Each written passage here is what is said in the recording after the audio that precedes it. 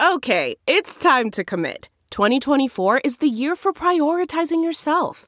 Begin your new smile journey with Byte, and you could start seeing results in just 2 to 3 weeks. Just order your at-home impression kit today for only $14.95 at Byte.com. Byte Clear aligners are doctor-directed and delivered to your door. Treatment costs thousands less than braces. Plus, they offer financing options, accept eligible insurance, and you can pay with your HSA, FSA. Get 80% off your impression kit when you use code WONDERY at Byte.com. That's BYTE.com. Start your confidence journey today with Byte. Welcome to Money for the Rest of Us. This is a personal finance show on money, how it works, how to invest it, and how to live without worrying about it. I'm your host, David Stein. Today is episode 356. It's titled, How, When, and Why Should You Rebalance Your Investment Portfolio? When I was an institutional investment advisor, I would meet quarterly with many of our clients. We would go over performance, potential portfolio changes, asset allocation, but invariably we would also look at rebalancing the portfolio. It wasn't always easy to do because some of the assets were illiquid, such as venture capital or private real estate. Rebalancing involves selling assets that are overweight their strategic target and allocating the proceeds to assets that are underweight the target. Because many of the assets were illiquid, oftentimes rebalancing would focus on the public, more marketable investments. Now, there are a number of ways to approach rebalancing. It can be done on a calendar basis, could be monthly, quarterly, annually, or it could be a threshold approach, a tolerance band. We rebalance when an asset is over or underweight its target by 3 percentage points or 5 percentage points. In this episode, we're going to take a closer look at rebalancing. I pulled all the relevant research I could find over the past decade with regard to what is the best approach to rebalancing and why would we even need or want to rebalance. Let's address that first question. Why rebalance? A pure buy and hold portfolio has a major drawback in that because stocks tend to outperform bonds, if an investor has both, over time, the higher performing asset class, in this case stocks, will become a larger and larger percent of the portfolio. I saw one academic study that gave an illustration that a U.S. stock and bond portfolio that was 60% allocated to stocks in 1927, if the portfolio hadn't been rebalanced, by 1929, stocks would comprise 76% of that portfolio. But in 1932, because of the 1929 crash, if that portfolio hadn't been rebalanced, stocks would comprise 32% of the portfolio. Then over time, stocks would have reached 100% of the portfolio. So there's a logical aspect to rebalancing that if there is a target, a portfolio could deviate dramatically from that target if it's never rebalanced. Portfolios that have more stocks are more volatile. The higher the volatility, the ups and downs of a portfolio, the more positively skewed it is. Skewness is a statistical term. It means that the median or middle return will be less than the expected return because more of the observations are less than the expected return, which means if you have a portfolio that's positively skewed, there's a greater likelihood that the portfolio will fall below expectations. It will not meet its expected target, although there will actually be a few periods where it significantly outperforms and does better than the expectation. So if we're just looking at a distribution of the outcome, it's something that's positively skewed is not normally distributed, with the expected outcome or expected return being in the middle and an even distribution on each side. A positively skewed distribution has more of the outcome to the left of the expected outcome, but there's a fatter tail to the right of the expected outcome with fewer observations, but observations that can do significantly better than expected. Interestingly, academics have shown that individual investors like investments that are positively skewed. Think of all the hype that some of these meme stocks have gotten, where the expectation is for huge outperformance. Investors can be attracted to that. Even though investors might have loss aversion, losses viscerally feel worse than gains. Investors also do what's known as narrow framing. They just look at an investment outside of the context of the rest of the portfolio, their employment. They just look at that and they see the potential opportunity. And because it's positively skewed, there can be a huge win that can be attractive. We don't want to fall into that trap when considering our overall portfolio. Our portfolio's outcomes, our wealth that compounds over time, that end-of-period wealth is definitely positively skewed just because of the mathematics of investments and calculating returns. And I'll give an example of that in a minute. Here's an illustration of how volatility impacts skewness. There's a rule of thumb that says an asset with a 7% annual expected return will double in 10 years. The actual portfolio balance will double in 10 years. That's the expectation.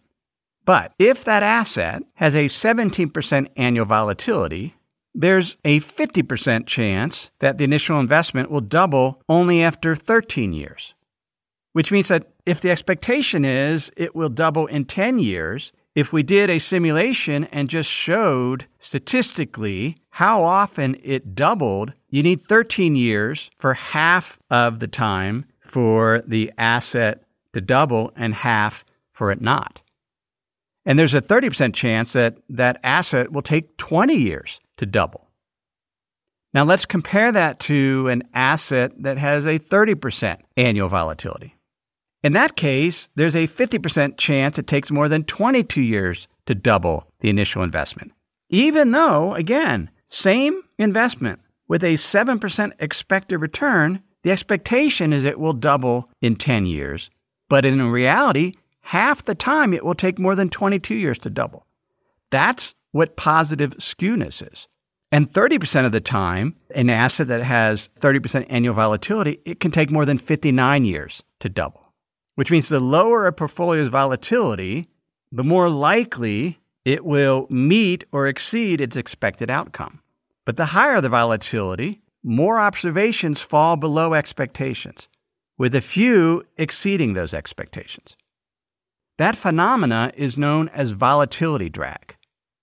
Higher volatilities lead to more portfolio outcomes falling short of expected outcomes. The reason is the higher a portfolio's volatility, the more likely to experience large losses. If we lose 50% on our portfolio, we need a 100% return to get back to even. 100% gain in 1 year if we were going to recoup those losses. We would need a 36% annual return for 3 years running to recoup those losses. The reason why is after losing half our portfolio, our monetary balance, the number of dollars or euros we have, is cut in half. We have less capital, which means we need a higher percentage of return to compound that capital to recoup to get back to even. The reason we rebalance is it reduces the volatility drag. It keeps our portfolio from becoming overly concentrated in one asset, increasing expected volatility above our target, what our risk tolerance is. So rebalancing reduces that volatility drag. So does diversification. A portfolio's expected geometric or compound return is higher than just the weighted average of the expected geometric returns of the individual assets. So we have 5 assets with differing expected returns, and we take the weighted average of those geometric expected returns and compare that to the geometric expected return of the overall portfolio, the portfolio will have a higher expected return. And that's just the benefits of diversification. Having said that, though, because of positive skewness, the higher the volatility, more of those observations, what actually happens in real life, will fall short of those expectations because of portfolio losses and the multiplicative impact of generating returns. As investors, we only get one shot. We pass through time. We don't get to Monte Carlo simulate our portfolio. Whatever returns we get, that's what we get. And that's why asset allocation is so important, to get that diversification and to rebalance over time. I recently read a new book by Mark Spitznagel. He's a hedge fund manager. The title of the book is Safe Haven.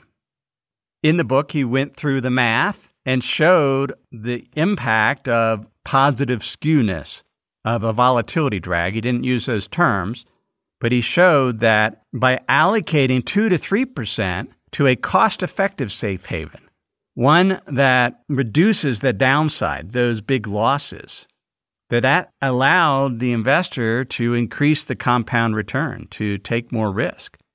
The disappointing part, and he warned up front, he didn't show us what that 2 to 3% allocation to an insurance-like asset would be. That's what his hedge fund does.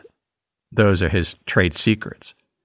But the math works. If you can identify something like that, it's a way to cut off those losses and reduce the positive skewness and to benefit from higher compounding rates. Now, there are traditional put options, but they are so costly, the performance drag from buying the options more than offsets the potential gain from reducing that volatility, that downside volatility. So rebalancing is helpful over the long term because it reduces volatility drag and leads to a greater likelihood of achieving the desired portfolio wealth. But there are times when rebalancing hurts performance in the near term. When we sell an asset that's above our target and that asset continues to outperform, then we would have been better off not rebalancing. Or if we buy an asset that's underweight, that's been underperforming, and that asset continues to underperform, that also hurts our performance, and we were better off not to rebalance. We need mean reversion for rebalancing to be effective. We need underperforming assets to bounce back and those that are outperforming to slacken off. And that can be random how that happens. So really, the benefit of rebalancing is not short-term to intermediate term. It's the long-term impact of reducing the volatility drag, of not having a portfolio that is more volatile than we desire, increasing the likelihood that we'll fall short of the outcomes we desire. When considering rebalancing, we want to look at the benefits versus the cost. We've discussed some of the benefits. The costs, though, there can be commissions, although those are certainly less in this environment. Taxes, as individual investors, there's the real cost of having to pay capital gains tax on an asset that's done very well and then reallocate that to an asset that's underperforming. One of the spreadsheet calculators we have on Money for the Rest of Us Plus helps members go through that calculation to decide how much better does the underperforming asset have to do with regard to return in order to offset the tax hit from selling the appreciated asset. The more often we rebalance, that will reduce the deviations from our target portfolio, but potentially increases the cost, which then leaves us with the question, well, how frequently should we rebalance? And how should we go about doing that? Before we continue, let me pause and share some words from this week's sponsors. We have a brand new sponsor to our show. It's Yahoo Finance. Yahoo's been around for decades. My first email outside of work was a Yahoo email address. But the financial side I've used on occasion primarily to get data for dividend histories for particular funds or ETFs. But I was pleasantly surprised to get back on Yahoo Finance to see how it's evolved over the years. Now it's really a financial dashboard where you can get an understanding of what's going on with the markets. There are relevant articles from Bloomberg, Reuters, the Associated Press, and the Yahoo Finance team. You can look at the economic events calendar and see which data series are being released that day and what the consensus is. You can see the pulse of the markets at any time by going to Yahoo Finance. In addition, you could see all of your investments in retirement accounts in one place. With Yahoo Finance, you get a consolidated view of multiple accounts. Yahoo Finance serves as a financial hub for your retirement accounts, but also comprehensive financial news and analysis. You need to check out Yahoo Finance, particularly if you haven't been there in a while. Check it out at yahoofinance.com. That's yahoofinance.com. If you've been using Mint to manage your finances, you know they shut down several months ago. Well, let me tell you about the budgeting solution, the financial tracking solution I've been using for the past number of months. It's Monarch Money. Monarch Money is the top-rated all-in-one personal finance app. It gives you a comprehensive view of all your accounts, investments, transactions, and more. You can create custom budgets like I've done. You can set goals, collaborate with your partner. And now you can get an extended 30-day free trial when you go to monarchmoney.com/David. What I like about Monarch is the ability to customize what I want to see. I have custom budget categories, and then I can go on to the dashboard and see where I'm above trend on some of my spending. I especially like that Monarch will never sell your data to third parties or show you ads. After trying Monarch myself, I understand why it's the top-rated personal finance app. And right now, get an extended 30-day free trial when you go to monarchmoney.com/David. That's monarchmoney.com/David for your extended 30-day free trial. I'll share two studies with you. The first one's by Rattray, Granger, Harvey, and Van Hermit. They looked at a U.S. portfolio, 60% stocks, 40% bonds, pulled data from 1960 to 2017. They looked at rebalancing monthly, quarterly, annually, using a 2% threshold if the asset was 2 percentage points away from the target, as well as a 4% threshold. They also looked at whether they rebalanced fully back to the target, only rebalanced halfway, or only a fourth of the way. They have this huge table. The returns from all of those strategies, all those different combinations, the annual return ranges from 9.1% to 9.3%, with most being at 9.1% to 9.2%. So really, no difference, whether it was monthly, quarterly, annually, or those thresholds. They also looked at delaying the rebalancing based on trends, a 12-month trend delay based on the 3-month trend. So if stocks were doing well, they wouldn't sell. They would wait to rebalance until the trend reversed. What was the return of waiting? The same, 9.1% average annual return to 9.2%. So that was one study. Another study was by Hong and Myers-Brons. They also looked at a 60-40 U.S. portfolio. The data was from 1979 to 2019. In this case, the annualized compound return for the monthly, quarterly, annually, it ranged from 10.39% to 10.45%. That's a compound return, so 6 basis points. Didn't matter. They actually had 2 different annual ones. One where they rebalanced in December and one where they rebalanced annually in June. When they looked at risk tolerances or rebalancing based on the tolerance band, they had a range from 1%, they would rebalance when it got 1% away from the target, up to 10%, including a 2.5%, 5%, a 7.5%. And they looked at, well, if we rebalance back to the target, they also looked at those same thresholds and just rebalanced to either its upper bound or its upper range if it was overweight, or its lower bound if it was underweight. Again, the compound annualized return ranged from 10.39% to 10.64%. Those returns are so close together, again, it doesn't matter which approach is used. If we look at volatility, it wasn't really that different. The lowest volatility is 9.6%. And the highest volatility, so this would be annual volatility, the ups and downs, was 10.2%. If we look at the average equity allocation over time, because clearly if you're rebalancing less frequently, the stocks are going to become a higher weight. the methodology that led to the highest average weight was rebalancing just to the lower or upper bounds, and that threshold is 10%. In that case, the average allocation ended up being 65% to stocks instead of 60%. But even then, that had the highest return of 10.6% annualized. But if we did a monthly rebalance, the average equity allocation was 60%, which is what you would expect, but the compound annualized return was 10.4%. So only 0.2% less than using that 10% tolerance band and only rebalancing to the lower or upper range of that band. That shows that rebalancing monthly, there was some benefit of that return to the mean. Even though stocks outperform bonds, delaying and waiting doesn't really change the outcome very much. Now, that's using different asset classes in a portfolio. If we just look at stocks, there was some studies where they created random stock portfolios. One study looked at daily stock returns from 2007 to 2021.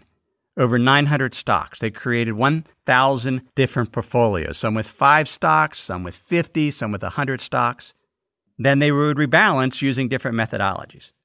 And in this case, there wasn't much difference between the buy and hold portfolios and the rebalance portfolios of just stocks. And the difference was even smaller if the more stocks there were. If there were 5 stocks, yeah, there could be some performance differences between rebalancing and buy and hold. But it certainly wasn't the level that I would have thought.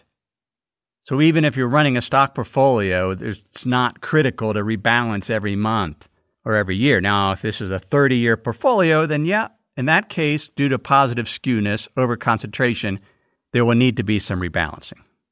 In conclusion, then, we rebalance our portfolios at some interval to reduce over-concentration, to increase diversification, and reduce our maximum drawdown risk. Because we only get one shot, and what we care about is our end-of-period wealth. We want our wealth to compound.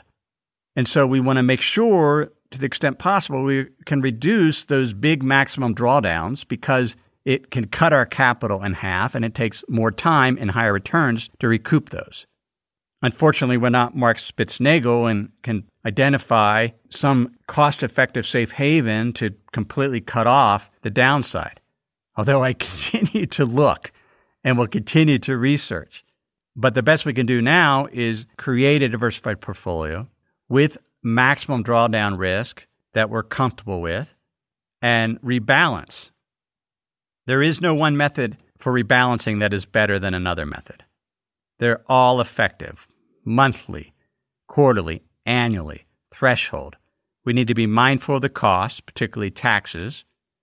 We also need to be mindful of our emotions. Some investors just like that calendar approach. Takes all the guessing out of it.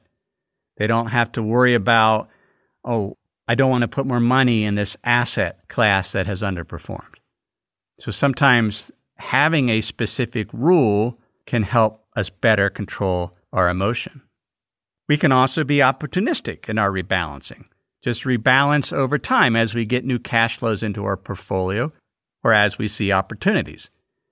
Again, what we want to make sure is that our portfolio over time doesn't get more risky than what our tolerance is for volatility or a maximum drawdown risk. So there needs to be some rebalancing at some point, either opportunistic or scheduled or threshold-based. The reality is we shouldn't fret over it. Don't spend so much time worrying about rebalancing. Choose the approach that best fits with your investment approach and philosophy. What works best for controlling your emotions? But at the end of the day, we do need to rebalance at some point to continue to have diversification, to not become overly concentrated, to not be harmed by volatility drag, where an unexpected big portfolio loss that we really hadn't planned on because we became too heavy in stocks.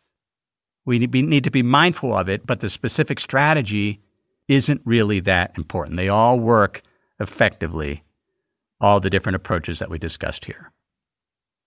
That then is episode 356. Thanks for listening to the episode.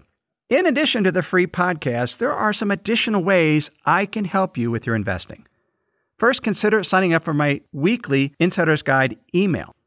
This email not only introduces that week's podcast and links, but also includes a well-thought-out essay on money, investing, and the economy to help you become a better investor.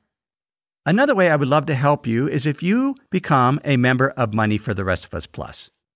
Plus membership gets you access to portfolio building tools, education, and a community to help strengthen your investment skills, to generate more wealth over time, because you'll be able to focus more on the critical drivers of investment returns and minimize mistakes. We'd love to have you as a member. Please sign up for the Insider's Guide and check out Money for the Rest of Us Plus at moneyfortherestofus.com. Everything I shared with you in this episode has been for general education and not considered your specific risk situation. I've not provided investment advice. This is simply general education on money, investing, and the economy. Have a great week.